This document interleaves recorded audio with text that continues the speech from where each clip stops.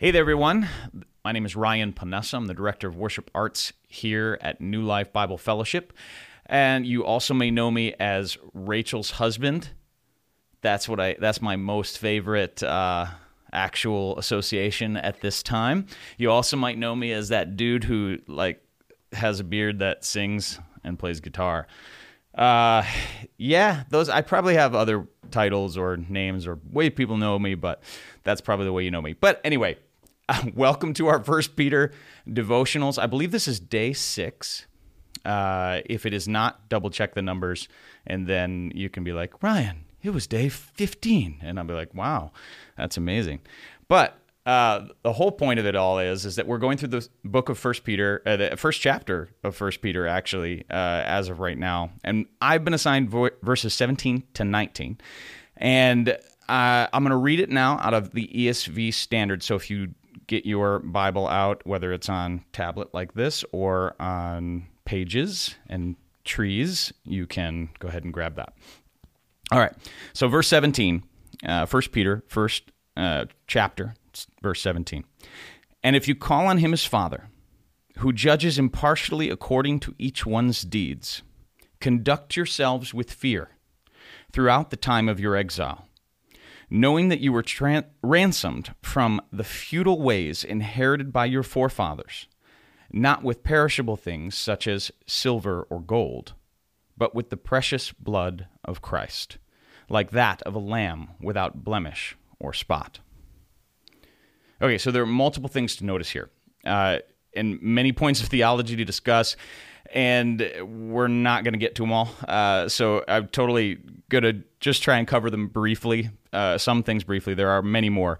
But one thing I want to encourage you in is when you read the Bible, read it with the entirety of Scripture in mind.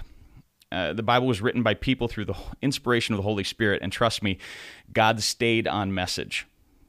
So, like I said, we won't be able to get to everything, but check out commentaries on this passage and other Bible study tools to get the most out of it, and your own study of the Bible. You can do this at home. It's not something you have to listen to me or a pastor or a preacher to understand the Bible. You can do it, and there are many ways to do that at home. All right, one of the big things to note is what Peter means by exile and exiles. There's a lot of interpretations here. Two main ones. One is that he's simply speaking to particular Jews in modern-day Turkey. The other one is that he's speaking to Christians in exile on earth, that our true residence is in heaven, that we are citizens of heaven, and thus in exile while we're here. This is likely a combination of both. He's most likely is talking to those Jews in modern-day Turkey, but he's also speaking in a larger context to Christians in exile here. You can confirm this by passages such as Philippians 3:20, Hebrews 11:13, Hebrews 13 verse 14. They have similar thought pattern in our exile here on earth. So definitely check that out to understand that a little bit more. But the next thing I want to note is the word fear. Now, this one's a big one. What do you think of when you're afraid of something? What's the thing that scares you the most?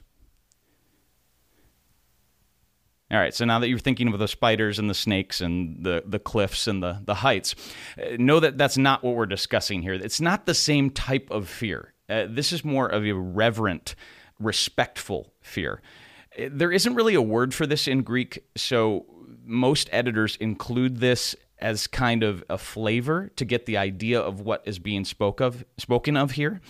But it's most likely this, and that could be a little bit narrow even. It could be a little broader than that, but most likely we're talking about a respectful, reverent fear rather than a phobia or a spirit of fear.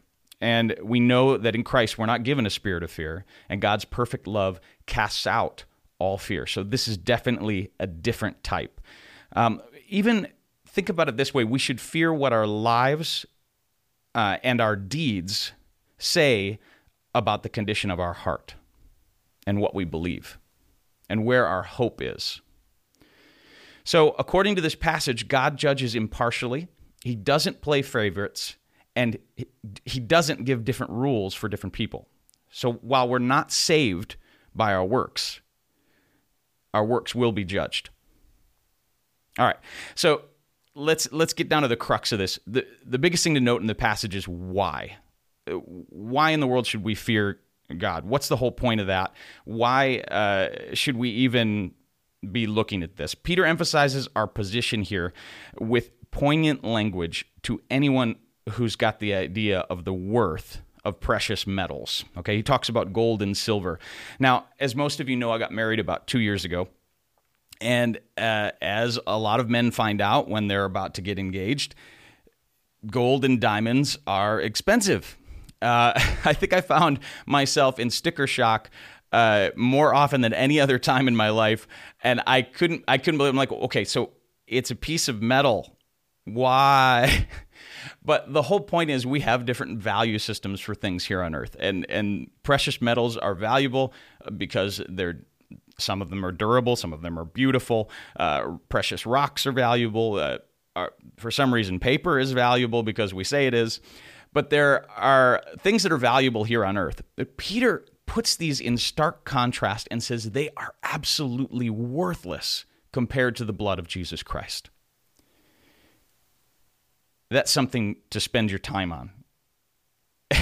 Think about how much God values you. Peter's saying, based on the price that Christ paid for us, there is nothing on earth that can possibly live up to that can possibly match that worth.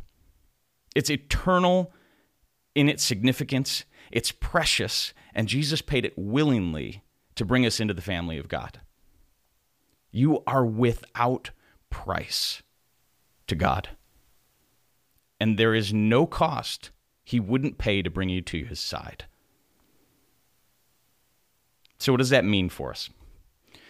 What does it say for the way we act, the things we value while we're here on earth? I'll tell you, we should live meaningful lives. And we should leave aside things that serve only ourselves. According to God's plan and the works he's prepared for us in advance to do, we should live pure and holy lives. Anne discussed this in the last devotional. And we should do it with joy because we are highly prized and valued by the Almighty God. The reverent awe is a natural response to the incalculable price that God paid for us. Let me pray for you. Father God, we cannot begin to understand. We cannot begin to value the price you paid for us. You sent your Son to die a horrible death, to pay the price for our sin, to bridge the gap that we had created between us and you. Lord, our response to this has to be measured with that in mind. And God, you know that we are not perfect and that we are made of dust. But thank you, God, for making allowance for that. Inspire us, encourage us, empower us to live the lives that you have planned for us to live. Let us do the works you prepared in advance for us to do, God. Let us do them with joy. Let us live pure and holy lives as you empower us to do. And Father, let us learn more of you as we do this, and let us enjoy you. In Jesus' name we pray. Amen. Well, thanks for joining me for this devotion. And continue to watch and or listen to these. And if you haven't checked out our live stream for Sunday morning, definitely go to newlifetucson.com and click on the live stream button. Or if you're watching here on YouTube, go to our YouTube page and click on our Sunday morning service. Once again, thanks for joining me. Have a great day.